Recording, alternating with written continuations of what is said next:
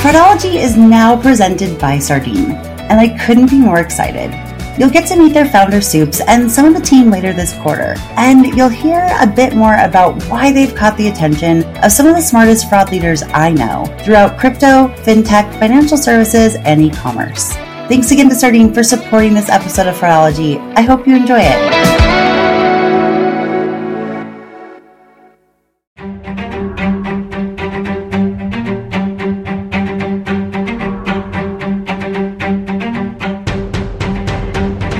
Welcome to the Fraudology Podcast, where every week we will dive into the science and study of online fraud from the perspective of a veteran fraud fighter. I'm Carice Hendrick. I've focused my life and career on online fraud prevention for over 15 years, working with hundreds of the most well-known e-commerce companies to help them prevent payment fraud and abuse.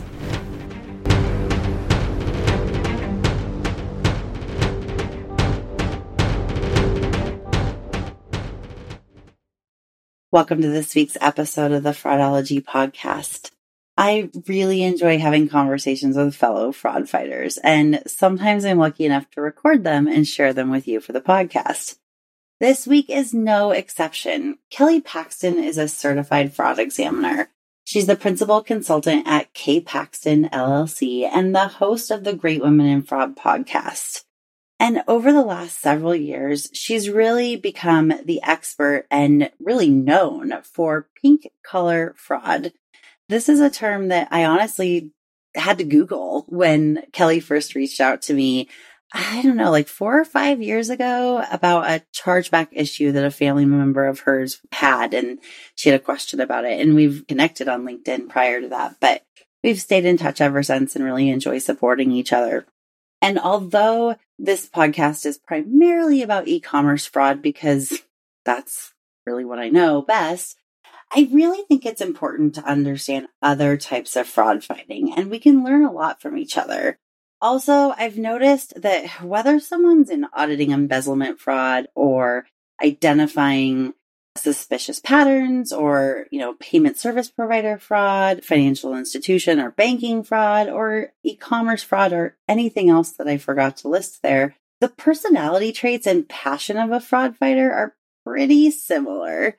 And I do think that there's a lot that can be learned from each other, this cross-pollination of information, because we all share a passion for justice and an inherent curiosity and love to problem solve. And I think that you will definitely hear that on this episode with Kelly. We got to talk a little bit more about what pink collar fraud is.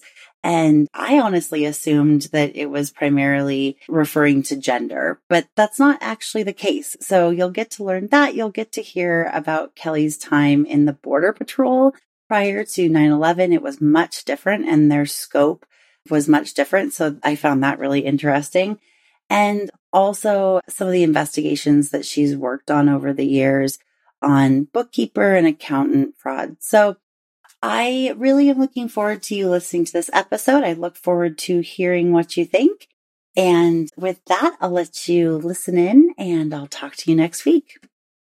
Kelly, thanks so much for joining me on my podcast, Fraudology. I am just returning the favor because you were on my podcast. Well, I was going to say the same thing, actually. Like, I'm grateful that you came on my podcast. I really enjoyed going on yours, so it certainly didn't feel like a favor at all. I think that, this will be different because it's been a while. We've had COVID time and stuff like that.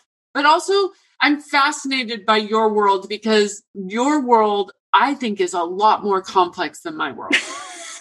I don't know about that, but I think your world is a lot more whack-a-mole. Yeah, and just for context and for the difference in e-commerce fraud prevention, it is whack-a-mole. We don't have time to find out much about who's doing it. We're not guessing, but thankfully for technology, we have insights into risky behavior, but we're essentially guessing intent. And we're trying to stop them from committing a crime. Whereas in your world, the certified fraud examiner world is how I think of it, or audits, you're investigating usually one main person or situation to determine who's doing it. And you have a lot more time to get into it. And you're really putting all the pieces together for a story. Is that a fair analysis? I should probably ask you what it's like to fight fraud in your world. No, exactly. So all the cases I've done as a certified fraud examiner that taken from the initial investigation all the way through, it's always, I call it, they fly solo. It's one person. Whereas I consider your world to be much more, there could be groups and there could be organizations, whereas I have these solo people. And the thing about pink collar crime is fraud #queen. It's position, not gender, but I'm dealing primarily with women because it's the one crime women really excel about, okay, so I have a question for you right off the bat. Okay. I don't know if you've ever looked at gender in e-commerce fraud. Yeah. But okay, so I want to hear your experience with gender and e-commerce fraud. I don't have any specific statistics. However, I would say for hostile credit card fraud, payment fraud, account takeover, etc., it's probably 90% male. I would say for friendly fraud, for refund fraud, like crimes of opportunity and abuse, policy abuse and things like that, it's probably a little more female than carding, but still, I think it's predominantly male across the board. I don't usually think about it very often, but I think for you, because you really are known as the pink collar fraud queen, that a lot of people assume that pink is for females. So actually, before reading your book, I didn't totally understand the difference between white collar and pink collar fraud. And I've known you for years. That's a great place to start. Why is it called pink collar fraud? And let's go from there. It's interesting. So just as a little bit of background, I was a special agent in U.S. Customs, your hometown of Seattle, Washington. And I arrested your regular bad guys. And I'm going to say money launderers, drug dealers, pedophiles. And then eventually, fast forward many years, I'm working in a local sheriff's office. I have my certified fraud examiner designation, and I'm doing Main Street embezzlement, garden variety embezzlement. And all my suspects, with the exception of one, are women. So I Googled the term women embezzlers, and I come across pink collar crime, which was popularized in 1989 by criminologist Dr. Kathleen Daly. And it's low to medium level employees, primarily women, who steal from the workplace. Initially, I focused just on women, but it's just because 90% of all bookkeeping positions, according to the Bureau of Labor Statistics, are women.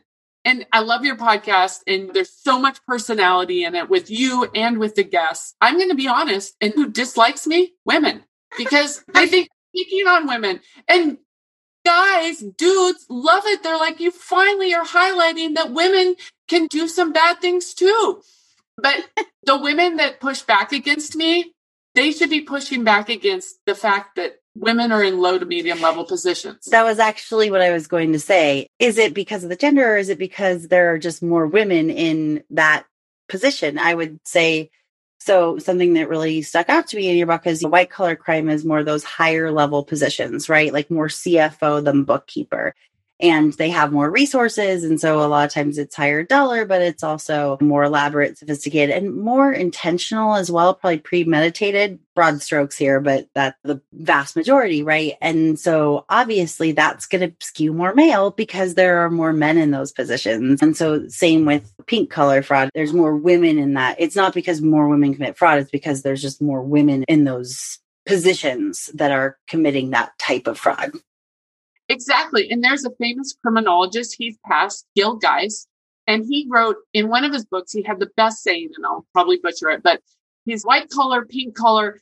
This is in 2012, I believe he wrote this, 2012 or 2014. And he's like, white collar, pink collar. You know what? No one wears collars to work anymore, so who cares? And this is for COVID. We were lucky to wear shirts to work. So pink collar is like a subset of white. But I thought that was funny because he did it in 2012 or 14, and no one's wearing collars. And he's long past, and we truly aren't wearing collars. Okay, I see you. No, the audience doesn't see us, but Carice is wearing a sweatshirt. I'm wearing a hoodie. Yeah, and I'm wearing like a tie-dye shirt. So There's no collar. Yeah, my daughter actually asked me about that too. She was like, what's a white collar? And I was like, oh my gosh, like that's such a generational thing, apparently. I was saying something about white collar crime, and she was like, what's a white collar? And she actually thought it was more like racial. And I was like, oh no, I understand why you'd think that, but no, it's actually more the type of job someone has.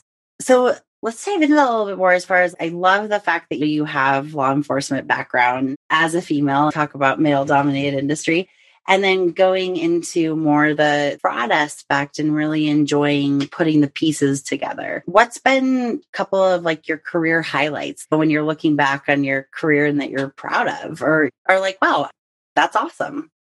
One of my favorite happened in Seattle while I was a U.S. Customs Special Agent. And it was a white collar fraud, and it was an advance fee scheme. So they call them prime bank notes, advance fee schemes. And shockingly, it was a woman who was part of it, and she was a lawyer. So my high point was getting a female lawyer disbarred.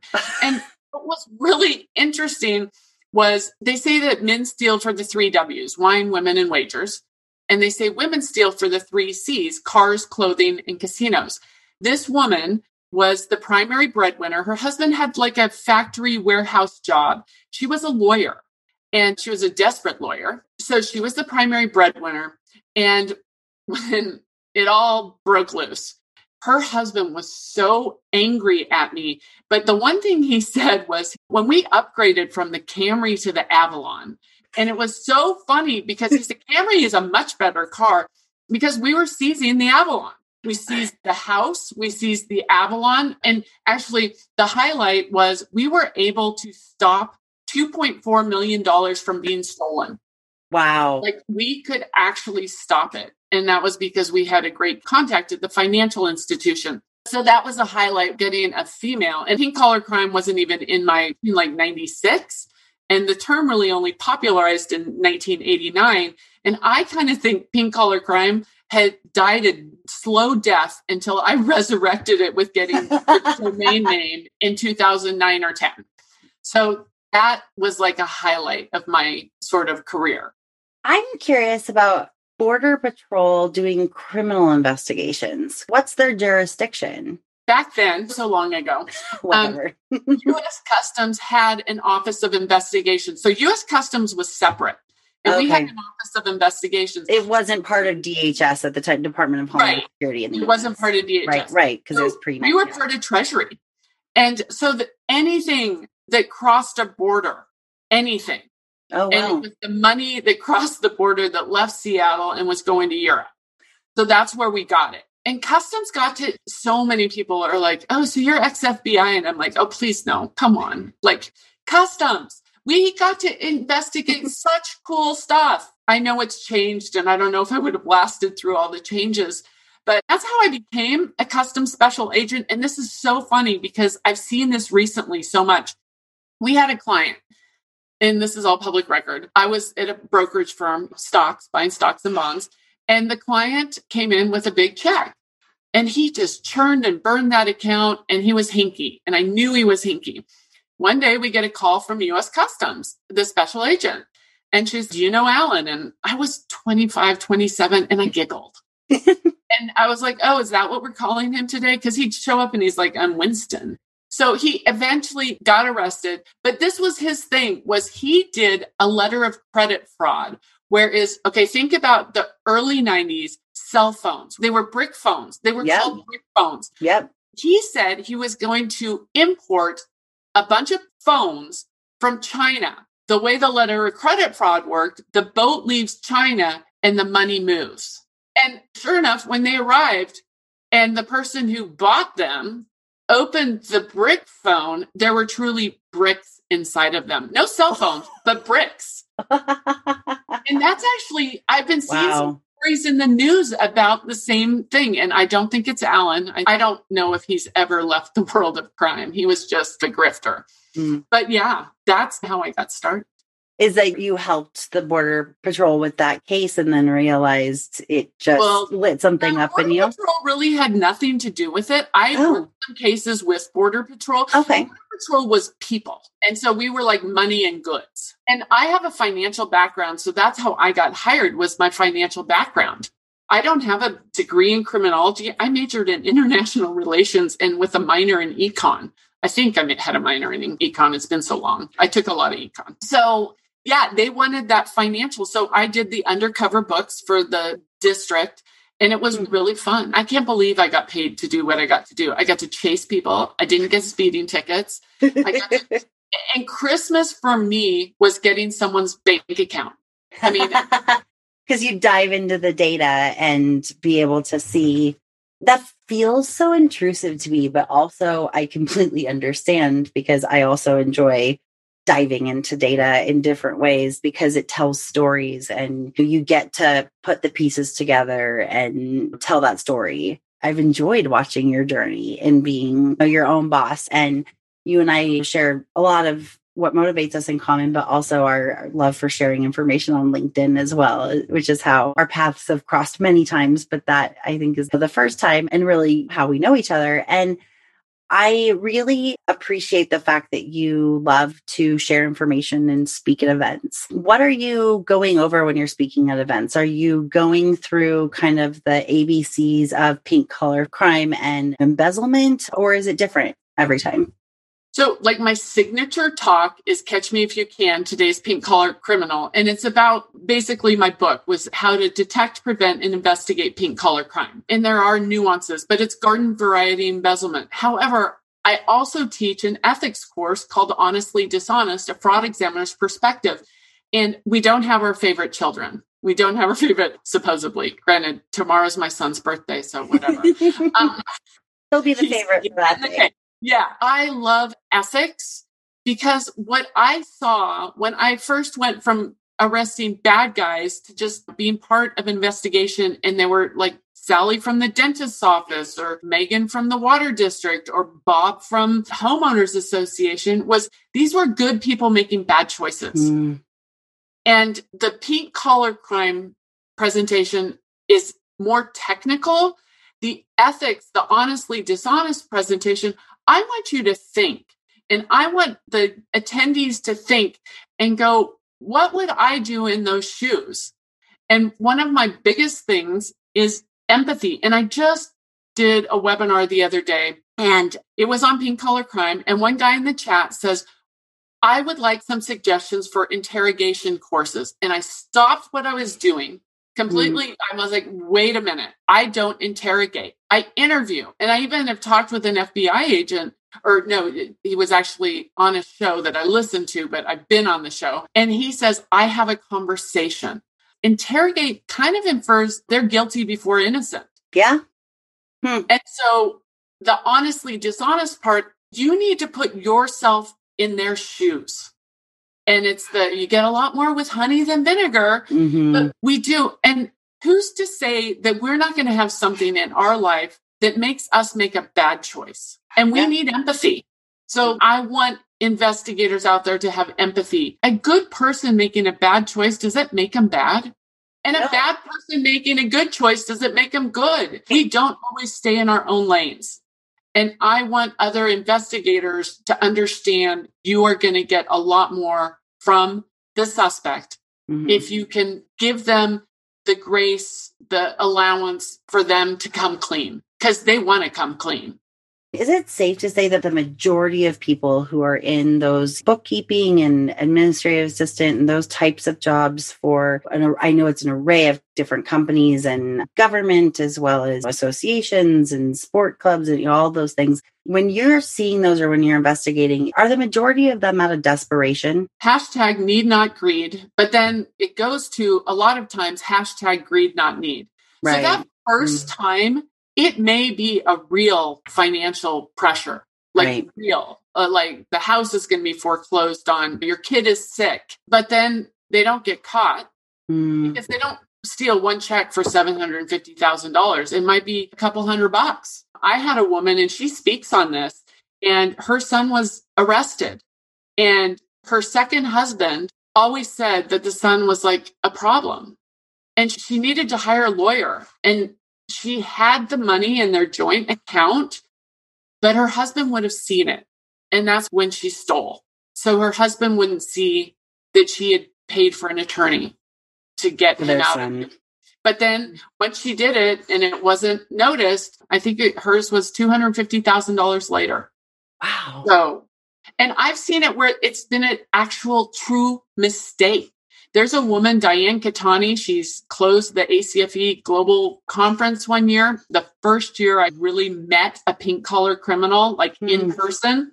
The first time she stole the travel agency that she booked a trip home with was the travel agency for her employer. And they mistakenly put it on the employer's credit card. And what happens, we have the fraud triangle, opportunity, pressure, and rationalization. When she realized it, she goes, they called me a lot during vacation. I really worked a lot during vacation. I was answering stuff. And she's, I'll get it next time. I think hers was $450,000 later. But the first time was a mistake. There's a guy it's a guy who stole almost $2 million. It's the largest school embezzlement ever. And there's a great movie, Bad Education, with Hugh Jackman and Allison Janney. And Hugh Jackman plays the superintendent. And after the movie came out, the real person was on a podcast and he said it was 2 Greek salads and 2 sodas. And Monday came and no one realized it. And he ended up stealing $2 million. From a school. Yeah. Mind you, in this one, it was interesting. The character Allison Janney played the woman, and she actually stole more because hashtag men steal more. That's a difference between men and women. Generally, men steal more. Wow. Speaking of movies on the topic, like there are a lot more movies and documentaries about your type of fraud than there is in e-commerce, which I think that's a missed opportunity in Hollywood, but that's a whole other conversation. A lot of it is people ask me, like, I need to write a book or write a movie or something like that. I'm like, I don't name company names. If I named company names, it'd be really juicy, but I won't, because then all my bridges are burned. That's, kind of something that stops me, but maybe it's also just an excuse. I don't know. But there's one movie I want to say, is it All the Queen's Horses? Oh yeah. I know the producer, Kelly Richmond Pope. I do too as well. Actually, she had Brett Johnson come up to her school a few times at DePaul University in Chicago. Yeah. And she and I have talked as well. And also my aunt, who is in competitive horse shows, knew that woman. Like, she saw her all the time. In fact, one time my aunt won first over her, and it was like they were always kind of in competition, which is weird because they were across the country from each other, but at the world competitions and all of that stuff. But yeah, that's a fascinating documentary as well. I recommend that all the time. It was so well done. Mm-hmm. And it hit all my boxes. So when Rita Crundwell was caught, she was actually on vacation, which is unusual. Most people don't take vacation, but she was so trusted. And funny thing is, she would say, oh, don't worry about it. You don't have to pay me while I'm gone. Yeah. Because she was right. And she worked for a small town. She basically robbed them blind. Oh my God. Yes. She stole $53.7 million. What's so funny? Fun fraud fact. It was Ronald Reagan's hometown. Trust but verify. Oh my God. They didn't trust but verify. Wow. And it was a tip. It was a whistleblower that found the fraud. Yeah. And then when Rita was finally confronted by the FBI, she sang like a canary because they usually confess. And she said, they asked her, how much did you steal? And she said, 10 million. She stole 53.7. So I have a 2 to 6 factor. So if you get someone who admits what they stole, yeah, that's not the number. That is one of the other big differentiators between my fraud and your fraud, is that almost always we don't talk to the people who are committing fraud. We don't get a confession. It really is whack-a-mole. We're just trying to help the company save money. It's not about catching someone, because quite honestly, justice is fleeting on that. But for a lot of reasons, and the law hasn't caught up with technology, and there aren't enough resources, and there's jurisdiction issues and all the other things. But there definitely are some very large companies who have invested in investigations teams, who have determined that it is a good business policy to prosecute and do that. And I really admire it and think it's great. It can be hard and uncharted territory for a while, but then they get a system, and I've had some really big wins. But aside from having a few phone calls with fraudsters and really enjoying messing with them when they're trying to convince me, or usually it was someone on my staff, and then they'd ask to speak to their boss, I would know that they weren't who they said they were, and they would know that they weren't who they said they were, but they wouldn't know that I knew that they, all that things. But it was over the phone. I just think it would be so different to be face to face with someone. But I do think that the intent matters. And so I think that there is such a difference in intent for cyber criminals, for the career cyber criminals. That is, their intention is to wreak havoc and to steal. It feels like with embezzlement and this type of fraud that there's never, I shouldn't say never, but often there isn't like the intention of I'm going to steal $53 million from my company. It feels like they take an inch and then a little bit and a little, it's like a tipping point situation. Is that the right assumption? And I say this all the time. I don't think I can get out of bed in the morning if I think everyone's out to rip us off. Like, it's a terrible feeling. Yeah. And I'm going to say I always exclude psychopaths and narcissists and serial grifters. Whereas the e-commerce fraud is, I think they see it as a business. It's a business. Whereas in my world of embezzlement, they don't see it as a business. They see it as a lifeline to keep their point in society, make sure that they're not homeless or whatever. But then they realize, and I've said this a lot lately, is people think money solves everything. And sure enough, short term, it does. If you're looking down at losing your car, losing your house, your kid, whatever, money will solve it quickly. Yeah. But long term, it doesn't. Like, you have to learn to live within your means or get another job or something like that. But our brains go to the quick fixes. Whereas your people, I interviewed Alexander Hall on my podcast recently. He had checklists. My embezzlers don't have checklists. I'm going to say it right now. My embezzlers don't have checklists. He had checklists. I think he was running it and he had regular office hours. Yeah. My embezzlers don't have regular. I mean, they do. Because they're being paid to do their actual job. But I don't think my people get up in the morning and say, I'm going to steal $775 today. Right. I think they're like, oh, that check doesn't show up or whatever. And they take that opportunity again. It's a crime of opportunity. Yeah. Which is part of the fraud triangle. But there does have to be the opportunity. And granted, there's this whole term that I just really cringe every time I say it, but friendly fraud, when there is some more intent there. And it's essentially people who are buying something that then have buyers or more want to get it for free in some way. And it's their payment method. They're not a career criminal. A lot of times I actually have less respect for those people than I do the career criminals, which I don't know if that makes sense to anyone else, but it's certainly, I don't know, just I respect the people doing their jobs in some way. And they're also easier to catch and easier to identify. But the more hostile fraud guys are. But there really is a lot of differences. And I think it's fascinating because I think shorthand is just to say, oh, I'm in fraud. But there are so many different types of fraud. But I do think that there's still those personality traits in people who fight fraud that are very similar, whether it's e-commerce, whether we have a strong sense of justice, we have a strong curiosity and problem solving and wanting to put pieces together, kind of puzzle mindset. And again, justice and fairness and all of that. But it also becomes a passion. It's so much more than a job. And that's why it's easy for us to strike up friendships within this industry because we are all motivated in a similar way and share a lot of same personality traits.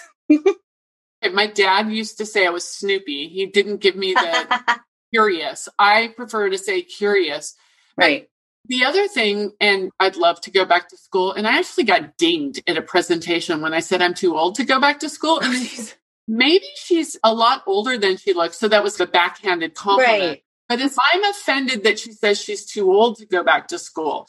And my point is my husband is a professor. He has a PhD. He went to 13 years of university. I'm not doing that. It doesn't financially pay for me. I'm fascinated by people's decision-making. And I have this whole side of me, this behavioral behavioral science, because people aren't rational. Yeah. And that's what behavioral econ and behavioral science are about. If we were rational, we'd never steal. We'd fund our 401ks from our first job that we ever got. There's so many things, but people aren't rational. So I love to get in. And what was the thing that made you cross the line? What is it? There's a great guy out there who, or I say great, I have felon friends. I know you must have felon friends too. I do. Alexander Hall, you named him. Actually, though, he doesn't have a felony on his record, so he's not a felon. But yeah, the first time I picked up Brett Johnson at the airport, I was like, I think this is the first time I've had someone with a felony in my car, not to mention like 39 felonies on their record. But you knew that about him. Yeah, I'm fascinated what causes a person to cross the line. And I'm also a big person for the underdog.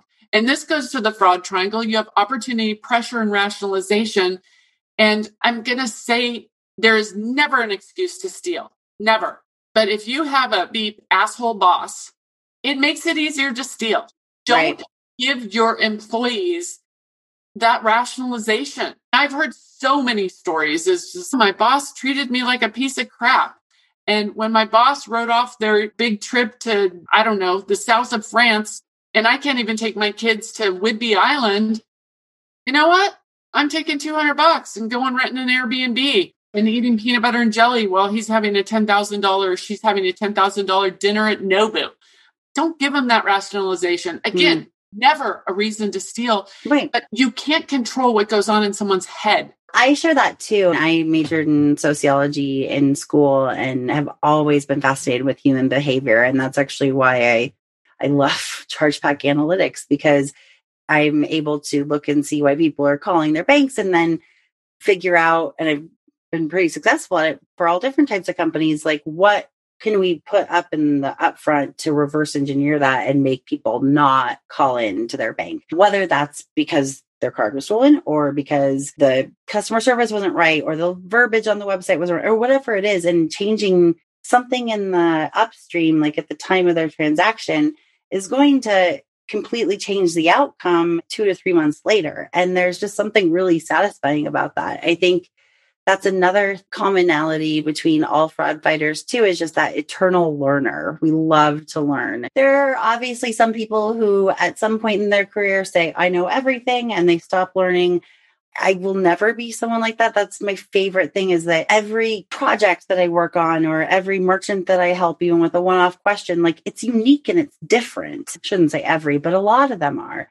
And you're constantly like, oh, okay, so you ask just a few questions and you can figure out exactly what's going on in your head, and then you know how to fix it. And even beyond fraud, I just love to learn and get new perspectives and new thoughts. But I do think that's a commonality that we all share too. I know you and I like share books and podcasts. It's also not just about like fraud. Yeah. It's about other things, like how to grow your connections, your network, and you have the great F4 female fraud fighters and helping. And also we're learning at the same time. It's a two-way street. I'll get some new person or some young career professional and I'll be following them. And I'm like, wow, I hadn't thought of it like that. And then they'll look at my stuff and they'll go, oh, I didn't know that. So it is such a two-way street. And when it becomes only a one-way street and you think you know it all, oh my God, some young kid's going to just throw you completely to the side. It's so true.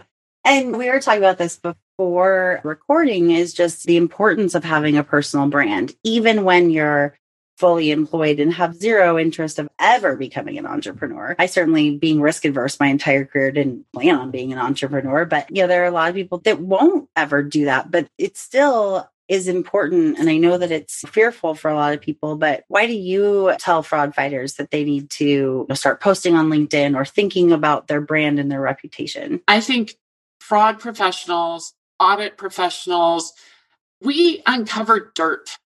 Yeah. And that dirt, you would think it would protect you, but sometimes it doesn't. Sometimes the company no longer wants you to know that dirt. I always liken it to the CIA. Is you think you have enough dirt to protect yourself, but really who's bigger?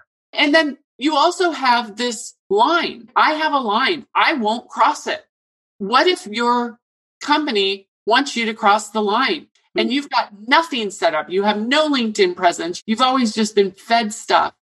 And you're like, I'm not crossing that line. But then you are also, I've got a mortgage, I've got kids, whatever it is. It's like a parachute. If you get pushed out of the plane, you at least have a parachute. So I firmly believe in having it. And also, we've met via social media and LinkedIn. Yeah. And I think we bring the bar up. And I want to bring the bar up for everyone. And I want younger people and even mid-career, and even if they're transitioning later in life, to see that it is possible because of LinkedIn. Honestly, yesterday, I did a podcast recording and then I did my first LinkedIn Live ever. And not to be cheesy or sentimental or anything, by the end of the day, I was like, this would have never happened even 20 years ago. People in the middle of the country, and then another guy in the South, a woman in Denver, and we are all connecting and we are all trying to help people about fraud. It's amazing. But all of them would have never known if I weren't known as like the pink lady. So they would have never had that.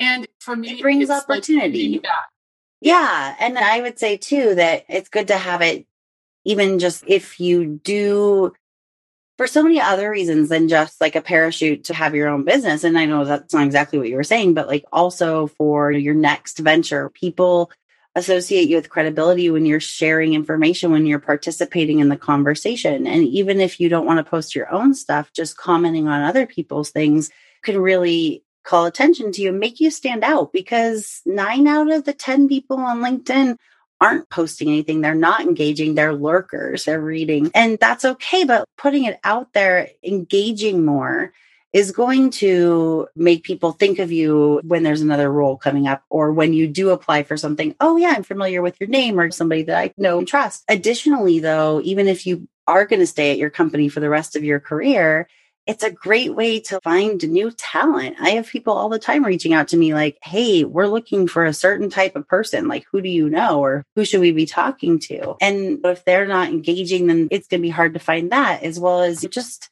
in general, having that camaraderie. I have to say that a lot of times, no matter what type of fraud you're in, you said it earlier, like we can start to lose faith in humanity. You don't wake up in the morning assuming everyone's bad, but like by the end of the day, it might feel like that because all you're looking at is this crime that somebody committed, or these people trying to commit a crime. And that's why I think levity is so important in our career path and in our field, and as well as just having that camaraderie, because there's a shorthand that happens with people who fight fraud. And we understand the frustration, and it also, there's no one else that understands it in the way that we all do. And that's another thing, is I joke I'm a fraud therapist. Oh my gosh.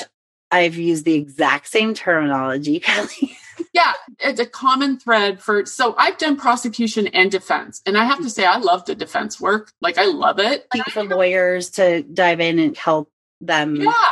Exonerate someone, or Truth be told, not all police work is 100% accurate. We know this. And so there is nothing worse than a person to be falsely accused that will lose their liberty. And It can happen. Yeah. So yeah, I love doing both sides of the work. I find it fascinating.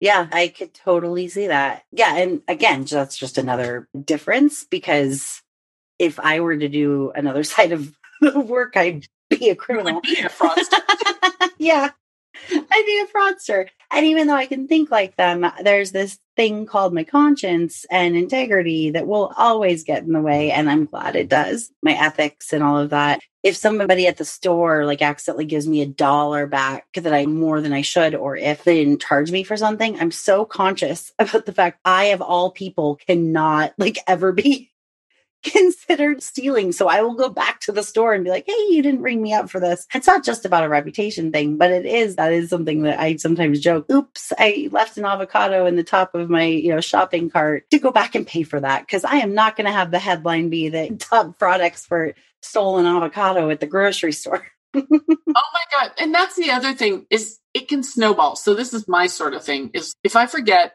a dog poop bag when I'm walking my dog. My husband and I have this debate a lot. Yeah, I'll go back. I walk in a park and they have dog poop bags. Mm-hmm. So it's really nice. I will never take 2. I will only take 1. And I think about it because it's like, oh my God, if I take 2, I cross the line. Maybe 50 yards down the path, my dog's going to poop again, and then I'll have the second one, but maybe it's, so it snowballs. So I just have this thing in my gut, because I have seen people who are like, I put 100 extra miles on my expense report. Wow. It's like my line. And it's funny. I have this whole thing about, ask them about the first time they stole. And I will ask an audience, tell me if you ever stole candy as a kid, and tell me what kind of candy bar it is. And people will go, oh my God, yeah, lollipop or whatever. Now, I never stole candy as a kid. My mom would buy it for me. I didn't either. Thing. Yeah. But I was peer pressured into taking a stuffed animal from a place. Like, it was on a display. It wasn't for sale or anything like that. Oh my God. For a week, I was physically sick. I took it back to me. I took it back to the place the next weekend. It was at a lodge that we skied at. And I put it back. And for a week, I'm sure I just snapped at people, and I still remember it. It was a teddy bear. It was brown, but we remember it. And yeah, it's crazy, but I can't cross the line because I will become physically sick. Yeah, but also because you've seen what happens, a snowball effect. But I think also it's just there is that integrity piece that is just you have to have when you're a fraud fighter, and it makes it really hard to even consider it. And it's just the way it is. I really enjoy your Great Woman in Fraud podcast. I was really fortunate to be one of the first interviews, and I really enjoy listening to it. There's a lot of great people that you've had on. What's been some of your favorite things that have come out of that podcast, and learnings or people that you've met, or what's the highlights? First off, I am so honored that you were on it, and I have such amazing guests. Like, they're giving me their time. You can't replace time. I have an easier time asking them for money, I think. Honestly, that's how important people's times are. I agree. I'd say it's Groundhog Day in Great Women in Fraud. Groundhog Day in a really good way. Lifelong learners, curiosity, how important your network is. Every single guest says that. And these people are all at the top of their field, and they're all saying the same things. Like, I'm doing this year for the ACFE Global Conference, I'm doing your brand as a CFE. And I'm taking the learnings from all my guests, and they're very consistent about curiosity, lifelong learner, network, sharing information. Is law enforcement, former law enforcement, we don't share our sources. And it took me a long time to get over that, because sources made cases. Yeah. I give everything away. I give everything away for free. Practically. It's just insane. So you and I have that in common. I would, if I could, I'd still help a lot of people without ever sending an invoice. And I enjoy that, and I will always do that. But I've had to really put some boundaries in lately, just because it's for myself, not because other people are, because I know myself. And if I read or answer every single LinkedIn message, for example, like, I will never have a billable hour again. And yeah. And it's, so you've got to put boundaries on yourself, but I'm with you too. For me, I always say that my network and my experience has very little value if I don't share it.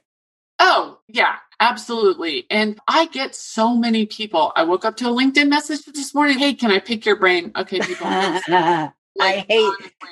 the opposite. That phrase makes me think of zombies. And as an entrepreneur, we've learned that is speak for, can I have a half an hour of your time or an hour of your time without paying? And like I said, if I won the lottery tomorrow, I would do that all day long. But I did see a t-shirt a few weeks ago that said, if you want to pick my brain, you need to pick your payment method.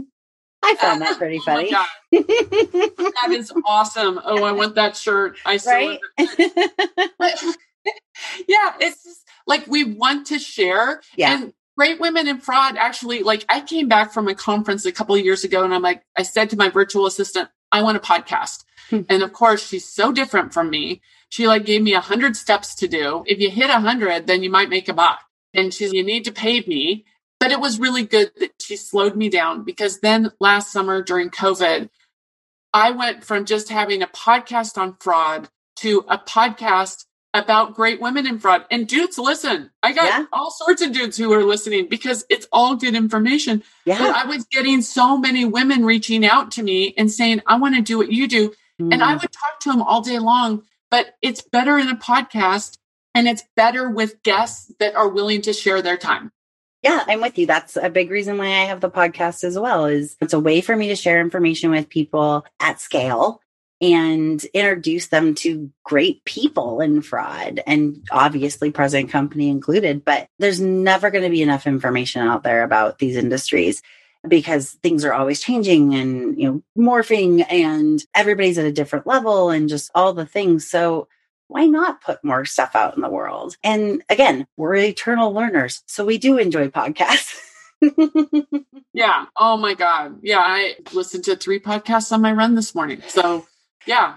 The other thing is, I don't, and I know you don't, we don't always listen to our own industry. You and I are both fans of Pivot, huge fans of Pivot. I will say my world collides in Pivot more often than I can tell you, though, because they do talk about so much tech, and often, like, actually the most recent, I don't know, it was yesterday's episode, I think. So like the March 26th, I think, they were talking about a few companies that are really good in subscription billing. And they're like, yes, the Rundles. Thing is, I was like, every single company they named are people that I've known people on their payments team for the last 10 years. And those companies have prioritized really getting subscription billing and payments. And I'm thinking of Josh and Sam and Lindsay and all these people that I'm like, obviously I'm not saying last names, but yeah, those companies are making a ton of money because they have people optimizing the payment process and also really doing a good job at data and reducing their fraud and their chargebacks. And other times they're complaining about a company with bot issues. And I know exactly who was in charge and what vendor they used and all this stuff. And so it does still fall underneath my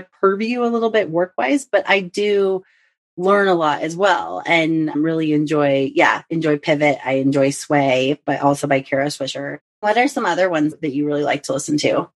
So I'm a member of the National Speakers Association, and that has actually been so helpful in, quote, growing my brand, but building my business. It's the business of speaking. So it's not Toastmasters, but it's the business of speaking. Yeah. And I have met so many people through that. And so now one of the podcasts I'm listening to is Influential Brand with Rory Vaden. And I saw him win his award 2 summers ago, and he's got great stuff. So I've listened to that. I listened to John Lee Dumas. I have so many. Everyone could learn whatever they wanted to learn online for free. It may take except for e-commerce fraud, I would say, only because there's a lot we've had to get out. But yeah, and a few other things. But yeah, absolutely. But it would take you tens of hours. Whereas I have learned that let's condense it down into smaller bite-sized things. And by buying a course from these people, they'll break it down. So you don't have to listen to 40 hours of someone's podcast. You can just buy their course or something like that. Yeah, absolutely. I agree. It's a great way to be exposed to other people. I've really found it to also be great during COVID, right? Because we're all in our homes and not connected as much. So, it's nice to almost meet people in quotation marks while listening. I also really enjoyed the OSINT podcast, the privacy. I can't remember what it is, but I've seen him in person. I'm a stalker. But that one is an example of it's fraud, but it's not e-commerce fraud. But I think there's a lot that people, especially with manual reviews and post-transaction investigations, could really learn from open source investigations. So on that note, we've spoken for another hour. Look at that, Kelly. We spent 2 hours on Zoom today, and I am grateful for it. Speaking of your time, I really appreciate you sharing yours with myself and the listeners of the Fraudology podcast. And also just really appreciate your passion. I really enjoyed your book, and I meant to talk more about it on this episode, but I think there's a lot of parallels in looking for embezzlement as there is in looking for those clues and hints in e-commerce fraud as well. And it was a pretty light, easy read, but good information. And the first chapter had me laughing out loud. My husband's, what are you doing? And I'm like, reading a book about fraud. And the stories are great and really informative. And I'm really proud of you that you did this. It's quite an accomplishment that I am terrified to do. Yeah, I think it's pretty awesome. You'll forever be an author. And that's a pretty cool accolade. Yeah. Thank you so much, Kelly, for joining me. And I will be sure to put your LinkedIn profile link in the show notes, as well as a link to where your book can be found and the Great Women in Fraud podcast and all the awesome things you're doing. And I just really appreciate it. Thanks so much. Thank you, Carice. It is truly #honored to be with you. Thank you so much.